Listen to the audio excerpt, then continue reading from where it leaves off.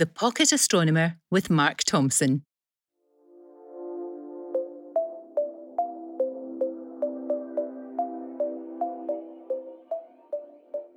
In tonight's episode, we'll be hunting down the planets of the outer solar system and exploring the constellations Aquarius, Aries and Pisces. The following episode is ideal for listeners in the UK, Northern Europe, Northern USA and Canada during October 2020.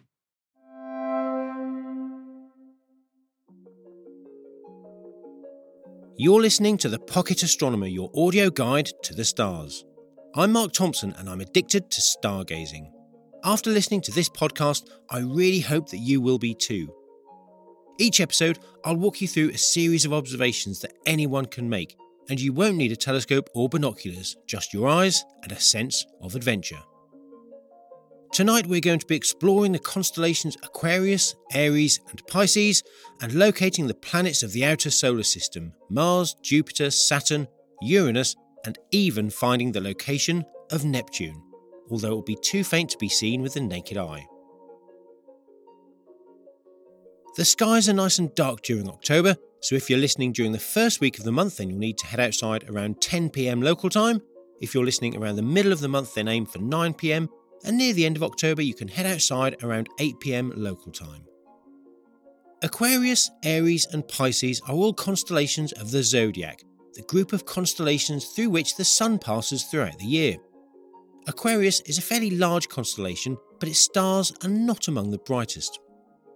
The region of sky around Aquarius is associated with water, and indeed Aquarius is often shown as Zeus pouring the water of life from the heavens.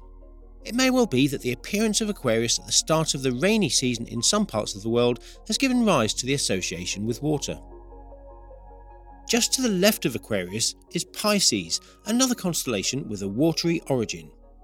In Greek mythology, Gaia sent her son Typhon, the father of all monsters, to fight the Greek gods. As he approached, and while near the Euphrates River, Aphrodite, the goddess of love, and her son Eros made their early escape. They hid near the riverbank and were led to safety by two nymphs. Grateful for their help, Aphrodite placed the nymphs in the sky as the two fish in Pisces. On the other side of Pisces is Aries, the third and final constellation we'll look at tonight. According to ancient myths, Aries represents a ram from which the golden fleece was taken. In the story, King Athamas had two children, Phrixus and Helle. The children's stepmother was cruel to them, but the god Hermes saw her behaviour and, feeling sorry for the children, made them a magical ram that had a golden fleece.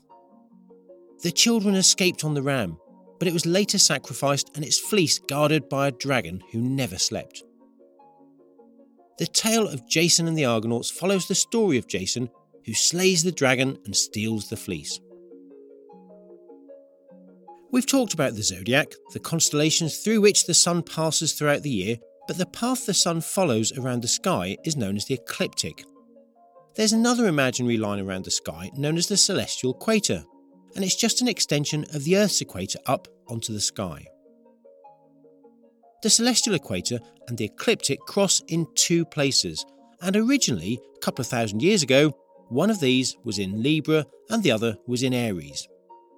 The point in Aries is important because it marks the starting point for the astronomical equivalent of lines of longitude known as right ascension, one of the sky's coordinate systems.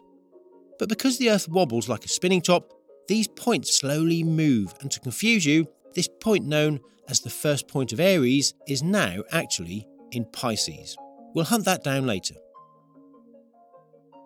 As we move through the constellations of the zodiac tonight, we'll spot the outer planets Jupiter, Saturn and Uranus. We'll see where in the sky Neptune is too, but it's too faint to be seen with the naked eye. And finally, we'll spot Mars.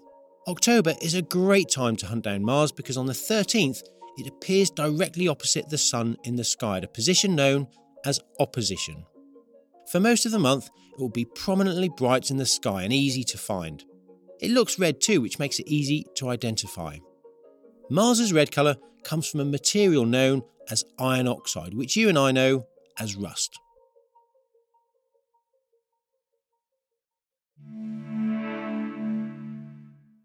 Before you head outside, here are 4 important things to remember. Make sure you wrap up warm. Make sure your garden is free from any trip hazards. If you start to feel cold or disorientated, don't be afraid to take a break. You can pause and rewind this guide at any point. When you're ready, we'll begin.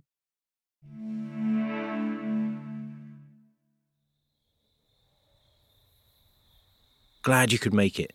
Now let's get ready to do some stargazing. But first, we need to get our eyes acclimatised to the night sky. You know the drill. First, make sure you've turned out any lights in the garden or the house. Or if others are still there, perhaps it's just kinder to close any curtains you might have. Don't worry, if you need to do that now, just hit pause and I'll wait for you.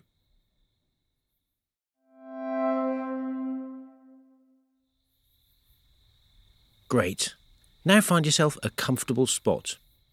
I like to stand, but you might find it easier to sit down or even lie on the grass. Just watch out for objects before you lie down. Press pause, and when you're ready, I'll be here.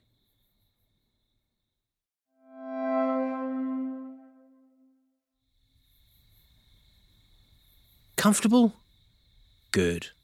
Now count to 20 whilst you let your eyes get used to the dark. This gives the iris of your eye time to fully open or dilate. It actually takes a good 40 minutes for your eyes to become fully dark adapted, so you'll notice that you can see more and more as we wander among the stars together. 5, 4, 3, 2 and 1. There. You should now be starting to see the night sky a little bit more clearly. Let's find our starting point, and this month we're not going to use a star, we're going to start with a planet. Have a think about which direction the sun sets in and turn to face in that direction. Now scan around in that part of the sky and look for a really bright yellow-white star. Found it? What a way to start. You're already looking at the first planet of the night, Jupiter. We've seen Jupiter in previous episodes, and you probably know that it's the largest planet in the solar system. But it's amazing to think that Jupiter is so large that you can fit all of the planets in the solar system inside and still have room to spare. Now extend your arm and clench your fist. To the upper left of Jupiter, by half of a fist width, is another fairly bright star. But it's actually another planet. Can you guess which one it is?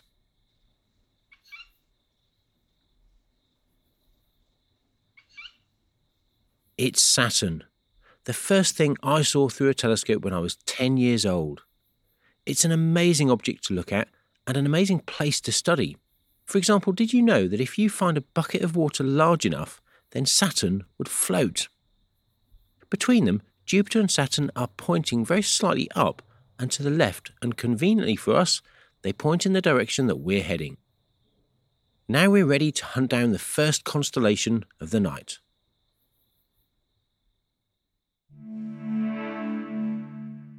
The constellation Aquarius. We're going to need to do a bit of star hopping to get from Jupiter and Saturn to Aquarius. Remember, Jupiter is the brightest object, and to the left a little is Saturn. Now from Saturn, a fist width to its upper left are 2 stars pointing upwards. These are Alpha and Beta Capricorni. Found them? Press pause if you need a few moments to get there.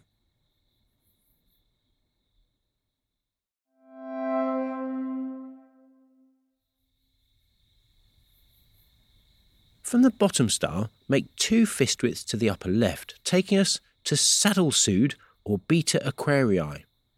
Usually the second brightest star in the constellation is called Beta, but in the case of Aquarius, Beta Aquarii is the brightest star. It's known as a supergiant, is only slightly cooler than our Sun and 50 times the Sun's diameter. Beta Aquarii marks one of the shoulders of the water-bearer. The other one marked by Sadal Melik, just 1 fist width further over to the left. Sadal Melik, also known as Alpha Aquarii, is similar to Saddle Sud, with a surface temperature just cooler than our Sun and is a class of star known as a supergiant.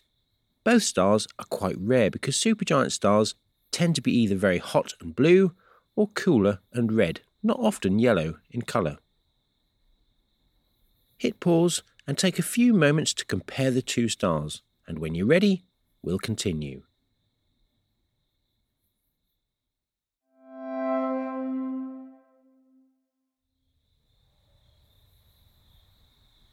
Ready? From Saddle Melek, the star marking the left shoulder of Aquarius, half a fist width to the lower left, will bring you to 3 stars in a horizontal line, but with the central star a little bit higher than the other two. The 3 stars mark the water jar carried by Aquarius. From the left, Eta Aquarii, Zeta Aquarii, and Gamma Aquarii. Have you found them?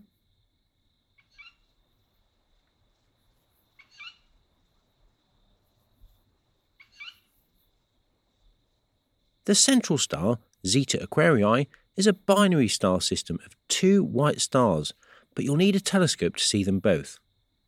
The stars are separated by 140 times the distance between the Earth and the Sun. But even at that distance, each star will appear as bright as 70 full moons to the other. Take a few moments to enjoy, pausing the podcast if you need to.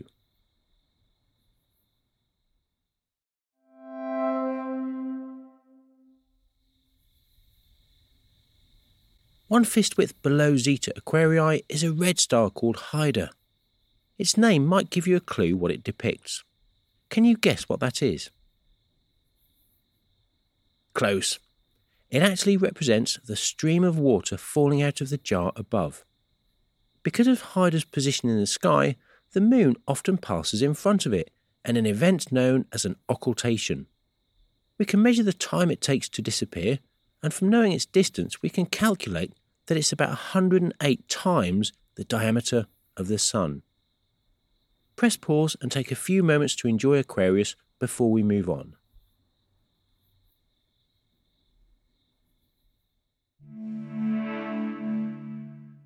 The constellation Pisces. Finding Pisces from Aquarius is easy this month because there's a great signpost. From Haida, almost 4 fist widths to the lower left, is a very bright red star-like object. We're not going to talk about that object just yet, but 1 fist width to the lower left of it is Arisha, one of the central stars in Pisces. Its name is Arabic and translates to the rope, and it represents a piece of rope that connects the 2 fish of Pisces, one to the upper left and one to the upper right. Found it?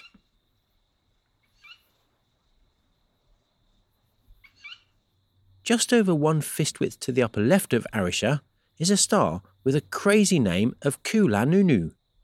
It marks the part of the rope that attaches to one of the fish's tail, which extends to the upper left. Kula Nunu is cooler than our Sun and is a yellow-orange colour. It lies at a distance of 294 light-years away, which means it's taken the light that you're looking at tonight almost 300 years to get here. Take a few moments to make sure you found it, and don't worry, if you get stuck, just rewind and follow my instructions again.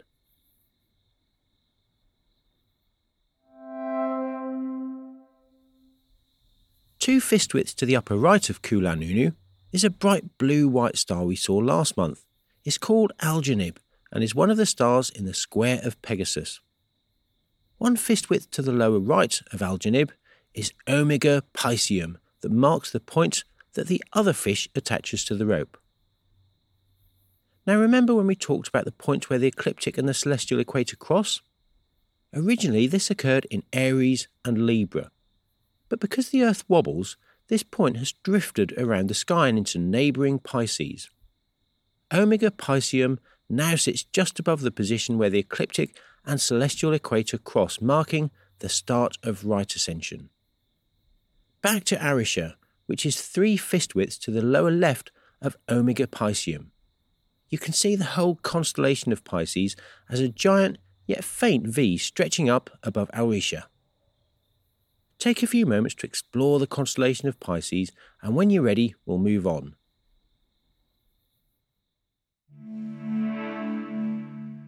the constellation Aries. Getting to Aries is easy from Pisces. From Arisha, move 2 fist widths to the upper left and you'll come across a bright orange star. This is Hamel in the constellation Aries, and its name literally means the lamb. It's about 66 light years away, 90 times brighter than the Sun and around 15 times its diameter. Take a moment to find Hamel, pausing me if you need to. Don't worry, I'll be here waiting for you.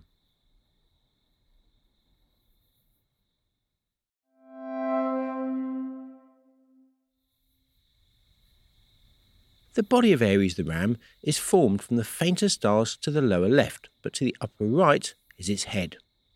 From Hamel, just less than 3 finger widths to the right and up a little, is Sheraton, the second brighter star in Aries, and the star that marks the top of the ram's head. Sheraton is a double star system composed of 2 stars, its main star and a much fainter companion. The companion star was detected by the careful study of the star's spectrum. By studying the detail of the light carefully, the telltale signs of certain gases are shifted from their usual position, revealing the presence of the second star. Take a moment to make sure you've got it.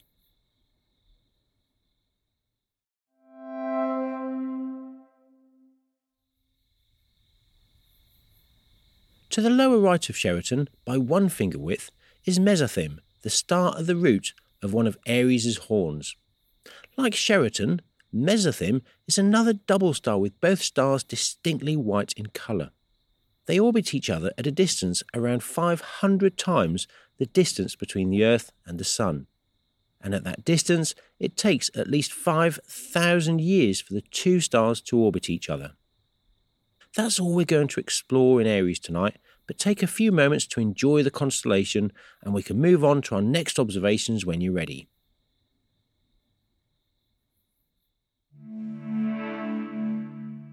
The outer planets.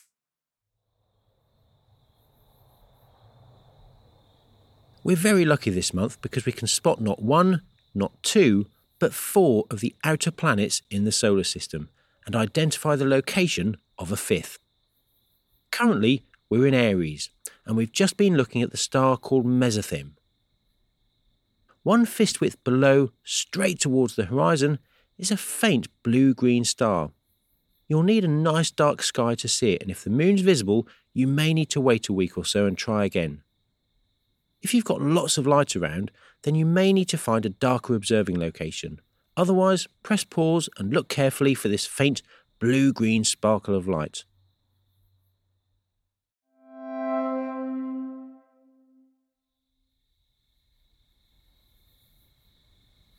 If you manage to find it, then give yourself a pat on the back because you have just located Uranus. Uranus, like Neptune, looks bluey coloured because its atmosphere is rich in methane, which absorbs red light. Let's move on to something a little bit easier to find. To the upper right of Uranus, by 2 fist widths, is the brightest star-like object in that part of the sky. And if you can't find Uranus, then just turn your gaze to the right by a couple of fist widths and look out for the brightest red star in that part of the sky.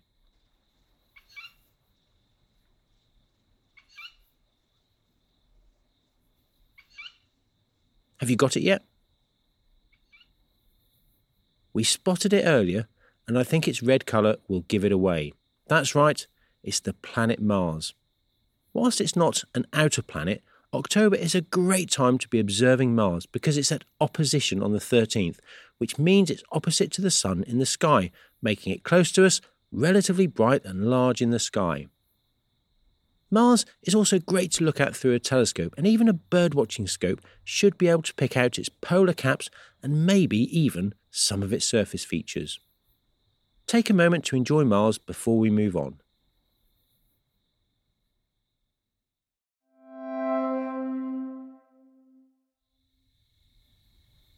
From Mars, move to the right by 3 fist widths and up a little, and you'll find yourself in the familiar region of sky covered by Pisces. In that location, you're looking at Neptune. If you've got binoculars, try scanning around that part of the sky and look for another faint blue star. So far, we've spotted 2 of the outer planets and found the location of a third. Over to the right by 3 fist widths are the 2 planets we saw at the start of this podcast, Jupiter and Saturn. They look wonderful in the southwest as they gracefully dip down towards the horizon.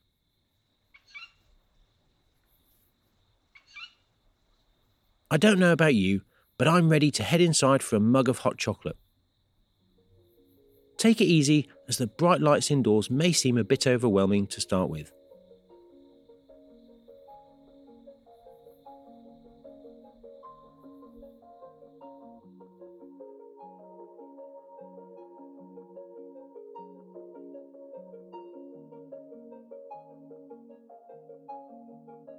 Well done! With just your eyes, you found 3 constellations, seen 4 planets, and found the location of a 5th. Take a look at your feet right now. You've just spotted another planet, Planet Earth. What a great night. My favourite part about tonight's observations was definitely seeing Mars. It's so easy to find at the moment, and I love watching how its brightness changes as our relative positions change. Before we go, there's just enough time to answer a few listeners' questions.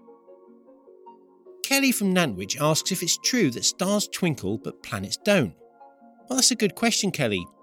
Stars certainly do twinkle because they're so far away that they appear as a single point of light in the sky.